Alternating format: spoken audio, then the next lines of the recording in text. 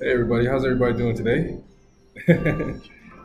So, my friend, my mother's age, asked me, have you ever wondered about your dad feeling a certain way towards you because he had to raise kids his entire adult life?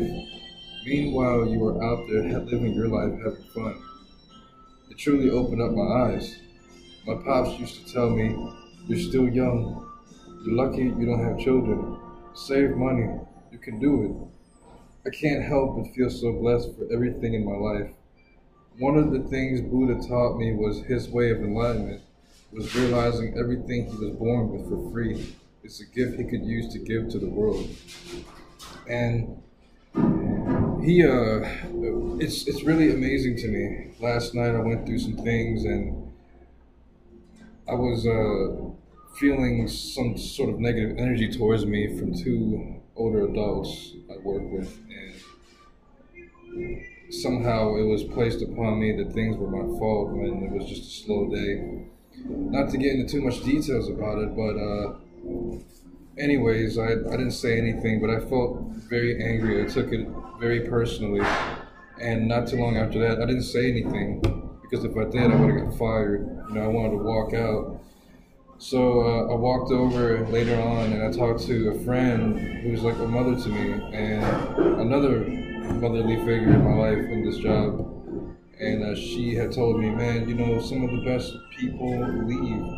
And then she told me about all the things that these people go through behind closed doors. And when she was telling me that, I told her that her and I having this conversation is really healing my soul. And I probably would have reacted out of emotion very harshly if I didn't talk to you. That's what I said to her. And then I told her if I took myself out of my body and put it into somebody else's mind, I probably would want to take my soul back because I realized that, I was reminded, I always understood people go through things behind closed doors, but just to put it into my perspective at that moment, I went back to my station and I was laughing for about an hour straight on and off to myself. I mean, to everybody else around me, they thought I was crazy, probably. I don't care. But I felt so free because I normally would just let this stick to me all day and just let it destroy my mood. But that conversation instantly just made me come back to life.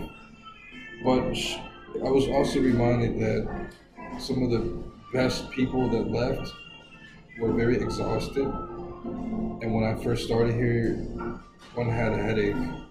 At what cost? My body is very intelligent. My body feels things and I listen to it.